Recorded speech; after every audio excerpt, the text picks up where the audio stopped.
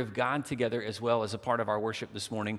And as we begin, I want to dismiss our kids and our kids crew leaders who are going to head upstairs for kids crew. And while they're going, I want to encourage you to turn in your Bible to John chapter 11. This year in the season of Advent, we are in the midst of a sermon series that we've entitled Come and See, because what we're doing is we're studying 3 different occasions in the book of John where we see this phrase, this encouragement, come and see. Come and see is an invitation, is it not? It's an invitation for us to come and see what the Lord has done. Now, we get invitations to a lot of things. You'll get an invitation in the mail, and what do you typically do with the invitation that comes in the mail? If you're anything like us at our house, we end up posting those invitations on the fridge, or really for us, it's more like on the side of the fridge because of where the fridge sits in our kitchen. And so we have magnets and we pin up the invitations to different things. And then it becomes somebody's job, like, hey, get this on the calendar. We share a family calendar that everybody in our family has access to on their phone. And it's somebody's job. Get that on the calendar so that we know that it's coming. If there's an RSVP that's needed, let's take care of that, right? But we send and we give invitations, and we receive those invitations so that we know there are key things, there are key moments, key points along the way. Well, come and see, as we study, is really an invitation, but an invitation to what? Well, it's an invitation for us to see that Jesus Christ gave himself for us, that Christ came into the world to demonstrate his love for us, that Christ proves to us over and over how much he loves us by inviting us to participate with him. And so a few weeks ago, we saw Jesus calling some of his disciples, and as he was inviting them to follow him, there's the invitation, come and see. Come and join me. Last week we saw the story of the woman at the well, the woman who was at Jacob's well, and Jesus meets the woman at the well as she's come in the middle part of the day to gather water, and he shares with her about the living water, that he has living water to give her, that she might drink and never thirst again. And this same woman left the encounter with Jesus and went into the nearby village where there were people and said, come and see this man who told me everything that I've ever done. And others came with her. And because of her testimony and because of the word of Jesus, as they listened to Jesus and spent time with him, they too believed. It was an invitation to believe, an invitation to know Jesus by faith. And this morning we'll see in the story of Lazarus, again, an invitation for us to behold God in all of his power, his might, and his glory. Now, I'm going to move quickly through the story of Lazarus as we read through it this morning. There's a lot of ground to cover here, and I don't just want to tell it like a story. I want to read it from the Bible because I want us together to dig into the Scripture, and I want us to see this because this isn't, again, the Bible isn't just a story. This is God's word to us, and it's telling us of stories, yes, telling us of events, but these events are told in such a way, they're carefully given to us so that we might know Jesus by faith. And the Gospels make no qualms about that. They state that plainly. John even says it quite explicitly in the Gospel of John. The very last verse of the 20th chapter, John says plainly to us that these things we've told you, that you may have faith in Jesus. And so let's read together this morning the story of Lazarus. You may well know the story of Lazarus. But what I want us to see, particularly as we see the invitation to come and see in the story of Lazarus, I want us to see together the invitation for us to know God by faith and the invitation to us to be united with him in such a way that we can know that he knows our struggle, he knows our weakness, he knows our need, he knows our pain. And he provides comfort and peace for all of those things, along with salvation, the resurrection power of Jesus alive in us through faith. John 11, now a certain man was ill, Lazarus of Bethany, the village of Mary and her sister Martha. These were all people that Jesus knew well. Verse 2, it was Mary who anointed the Lord with ointment and wiped his feet with her hair, whose brother Lazarus was ill. So the sisters sent to him, saying, Lord, he whom you love is ill. But when Jesus heard it, he said, "This illness does not lead to death. It is for the glory of God, so that the Son of God may be glorified through it." Now, Jesus loved Martha and her sister and Lazarus. So when he heard that Lazarus was ill, he stayed 2 days longer in the place where he was. Then, after this, he said to the disciples, "Let us go to Judea again." The disciples said to him, "Rabbi, the Jews were just now seeking to stone you, and are you going there again?" And Jesus answered, "Are there not 12 hours in the day? If anyone walks in the day, he does not stumble because he sees the light of this world. If anyone walks in the night, he stumbles because the light is not in him." And after saying these things, he said to them, "Our friend Lazarus has fallen asleep, but I go to awaken him." And the disciples said to him, "Lord, if he's fallen asleep, he will recover." And now Jesus had spoken of his death, but they thought that he meant taking rest in sleep.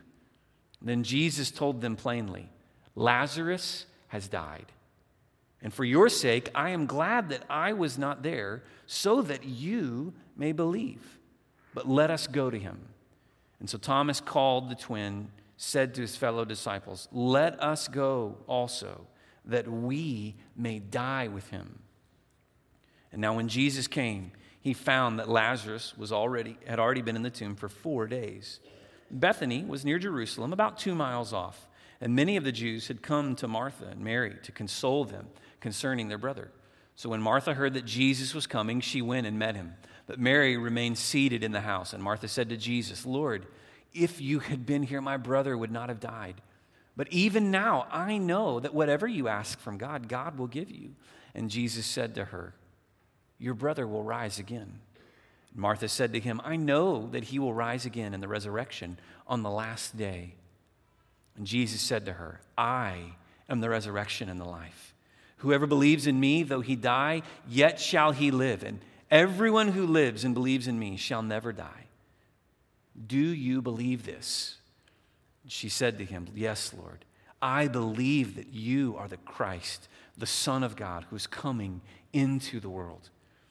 And when she said this, she went and called her sister Mary, saying in private, "The teacher is here and is calling for you." And when she heard it, she rose quickly and went to him. Now Jesus had not yet come into the village, but was still in the place where Martha had met him. And when the Jews who were with her in the house, consoling her, saw Mary rise quickly and go out, they followed her, supposing that she was going to the tomb to weep there. And now when Mary came to where Jesus was and saw him, she fell at his feet, saying to him, "Lord, if you had been here, my brother would not have died." And when Jesus saw her weeping, and the Jews who had come with her also weeping, he was deeply moved in his spirit and greatly troubled. And he said, "Where have you laid him?" And they said to him, "Lord, come and see." Jesus wept. So the Jews said to him, "See how he loved him."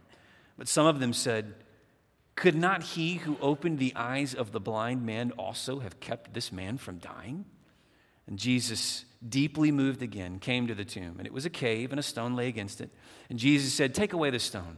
Martha, the sister of the dead man, said to him, "Lord, by this time there will be an odor, for he's been dead for 4 days." And Jesus said to her, "Did I not tell you that if you believed, you would see the glory of God?" And so they took away the stone, and Jesus lifted up his eyes and said, "Father, I thank you that you have heard me. I knew that you always hear me, but I said this on account of the people standing around, that they may believe that you sent me." And when he had said these things, he cried out with a loud voice, "Lazarus, come out." And the man who had died came out, his hands and his feet bound with linen strips, and his face wrapped with a cloth. And Jesus said to them, "Unbind him and let him go." What an incredible picture this is into the power of God, the power over death, the power of God to raise a dead man from the grave, the power that he has, but not only his incredible power, but his love and his care and his concern. We see in this passage the intimate way that Jesus loved each of the sisters and Lazarus as well, and how he encounters them in the midst of their grief, in the midst of their sorrow, and he speaks to them in a way that meets them in that place so that they might know. But not only do we see his love, not only do we see his power, we see in this passage God's perfect timing in all things. That Jesus knew exactly what he was doing, which causes us to question, well, if Jesus knew, then why did these things play out that way? Why did Jesus weep? If Jesus knew what he was about to do, if he knew the timing of these things, then why did Jesus weep? Those are all questions and things that we'll see as we walk through this passage of Scripture together this morning. In fact, 3 key lessons that really are in reverse of the way that I've just given them to you, that I want us to see together as we walk through the text this morning. The first is when we trust in Jesus by faith, we can wait on his timing. That we wait on his timing. Do you see the Lord's timing at work in this story? So the news comes to Jesus that Lazarus has grown ill. Jesus knows exactly what's taking place. He knows what is happening, and he has a plan. Even in all of this, he knows the fullness of time. He sees what others don't see. He understands the events that are unfolding in a way that others don't understand. And even the context of what Jesus says to his disciples tells us as much. We see that Jesus understood these things so that in these verses, as he says to his disciples, for example, that Lazarus has fallen asleep. The disciples thought that Jesus meant literally that Lazarus was sick, but he'd laid down to rest. But they understood later, and so John tells us even as sort of a contextual piece of the story here, that Jesus was speaking of the fact that Lazarus had died. And yet, Jesus waited. If Jesus knew that Lazarus was going to die, why did Jesus not go immediately to Mary and Martha to be with Lazarus when he received the news? Why did he delay by a number of days? Well, Jesus tells us as much. He tells us that it was for our sake, for the sake of his disciples, so that they might believe. In order that they might believe. You see, God has orchestrated all of the things in this story. And really, what we learn from this and the other stories in the Gospels is that God has orchestrated and arranged the events in our lives to demonstrate his power, his love, but also so that we might believe. Why is it that we see the power of God? Why is it that we experience his love? So that we might believe. Because God's timing is perfect and right in all things. The Lord has never been late for anything. And for some of us, that's hard to believe because some of you are late to everything, right? You're late to everything, no matter what you do. And some of us, we're always early. Some of us believe that if you show up on time, then you're already late, right? Any other type A's in the room? That you got to be early to everything. And our timing is such that we want to be in control, and we want to control when things happen and how things, and we want to dictate those events. But one of the things that we have to acknowledge in life is that control is really an illusion of sorts. Because we lack the power to do the things that we want to do. We lack the agency and the ability to carry out all of our desires, all of our wishes, all of our wants. And yet, in his power, God can do all of that and more. The Lord must only speak a word. It doesn't even, frankly, require that. The Lord just orchestrates things according to his perfect knowledge. And his timing is always right. And someone this morning needs to hear that lesson, needs to hear that. Someone in the room this morning, I have no doubt, needs to be challenged, needs to be reminded to wait on God's timing because his timing is always right. And you may think, well, Lord, if you had only been here sooner. God, if you had only done this sooner. Lord, if you had only... And what was Jesus' response to the sisters? I'm glad that I'm glad that you bring this up effectively, he says. I'm glad that you mentioned that because I want to show you something important. And in our lives, God will do the same because his timing is right. And we need to wait on his perfect timing, knowing that the Lord sees what we can't see and he knows what we can't possibly know. But not only does he see, not only does he know, he has a plan. And his plans are good. And so the second lesson that we learn from the story of Lazarus is that we're to trust in his goodness. Because we wait on the Lord's perfect timing, we can also trust in his goodness in all things. That in all things, as we saw this year in our study through the book of Romans, in all things, God is working together for good for those that love him and who are called according to his purpose. That God is orchestrating and arranging and conducting the events, the seasons, the moments, the days, the years, the decades, the times of our life in such a way that we might see his glory, that we might behold his goodness. The problem for many of us is simply that we question God's goodness when things don't go the way that we want. When the Lord doesn't want what we want when we want. When he doesn't act, when he doesn't move, when he doesn't heal, when he doesn't provide, when he doesn't fill in the blank, then we begin to question God's goodness. But what we see in the scripture and what we learn from the story of Jesus, and more than that, what the very testimony and the experience, the witness of our lives proves to us again and again, is that God is good. And in his goodness, we can trust him. Jesus wants us to experience his love. He wants us to experience his power. He wants us to see and believe.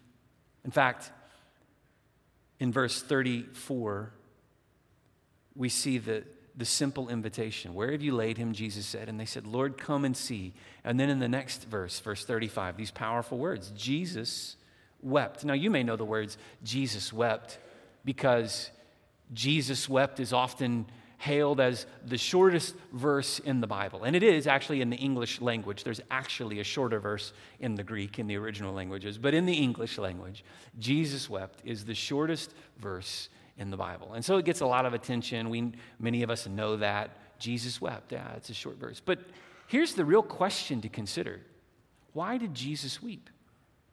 Because if Jesus already knew what was going to happen, if Jesus delayed his trip to the place where Mary and Martha were in order that they might see his power, and if he knew that the moment had come for him to display his power, which we understand through his interaction with both Martha and Mary, if Jesus knew that he was about to raise Lazarus from the dead, then why did he weep? Was he upset somehow? Was he angry? Were these tears of anger? Was it tears of sadness, of sorrow? Was he just moved in his spirit because of death? Well, I suppose there's a lot of things we could ask. And to be fair, the scripture does not tell us explicitly. So we're left to our own in studying the scripture and understanding what the Bible teaches. But I want to share with you a key verse that I actually think helps us to interpret John chapter 11, verse 35. In Hebrews chapter 4, verse 15, the writer of Hebrews shares this with us. For we do not have a high priest who is unable to sympathize with our weaknesses, but one who in every respect has been tempted as we are, yet without sin. And then in the next verse, let us then with confidence draw near to the throne of grace that we may receive mercy and find grace to help in time of need. I believe the reason that Jesus wept here was because Jesus understood what the death of Lazarus represented. That the death of Lazarus really was indicative that the death that we all die. And it was over the brokenness and the sin and the suffering in this world that Jesus wept, that he shed these tears. And it's from this moment moved by the very heart, the compassion, the love of God, that we understand that we have a Savior who knows our weaknesses. He knows our suffering. He knows our sorrows. He knows what it is to experience the pain, the trial of this life. And yet, praise God, He's sovereign over all of it. He's powerful over all of it, and He's good. And He's good. And so we can trust in His goodness, knowing that from His compassion, we will see His glory displayed. The third lesson that we learn in the story of Lazarus, as we think about how we are to respond in moments like this, we're to wait on His timing, we're to trust in His goodness, but also we're to believe in His power. To believe in His power. Jesus said to Martha, He said, "Everyone who lives and believes in me shall never die." And then He asked, "Do you believe this? Everyone who lives and believes in me shall never die." Do you believe this? And I suppose that's really the question for us, isn't it? When we read the story of Jesus raising Lazarus from the dead, so often we make the emphasis on the great miracle that Jesus performed. And yes, the miracle is an important part of the story. But the real heart of the story is this simple question: do you believe? Do you believe? Because it's through belief in Jesus as the Son of God, the Messiah, the Anointed One, the chosen one of God, who came to offer Himself as the sacrifice for us, for our sin. It is through belief in Jesus that we too can experience His resurrection power. Jesus said, the verse just before that, "I am the resurrection and the life." It's through trusting in this same Jesus, the resurrection and the life, through believing in Him by faith, that we too may experience this power of eternal life through faith in the risen Lord. Jesus raised Lazarus from the dead because Jesus has power. In the hand of God, death is nothing. Death is just simply just a comma, not a full stop. Death is just a moment. It's an event that the Lord can overcome with but what a word. And Jesus proves that here in our lives. I suppose, wouldn't it be incredible if Jesus would bring back loved ones from the dead, if He would raise but the Lord did that with Lazarus. He's not done it again and again and again because it's not the pattern. Because even in death, we find the rhythm of life. Even in death, we find sort of the ritual longing for eternal life. And it's in that we cast our hope. Not in death itself, no, but in the one who gives us eternal life. The one who conquered sin and death on our behalf, so that through faith in Him, we too may experience the resurrection and the life. I wonder this morning, has there ever been a moment, a time in your life when you have trusted Jesus by faith? When you have experienced, in fact, if I were to pose this same simple question to you this morning, how would you answer? Do you believe? Do you believe? Have you come to the place in your life through faith, by believing in Jesus, that you have yielded yourself, that you have submitted yourself to Him and called on Him as Savior and Lord? Do you believe? This morning, I hope that you can answer that question in the affirmative. Yes, I believe. Yes, I have trusted Jesus by faith. But perhaps for some, if you were to be honest, the answer is no. No, I don't think I have. Or perhaps I'm uncertain. I'm uncertain. I don't know. I have questions. Then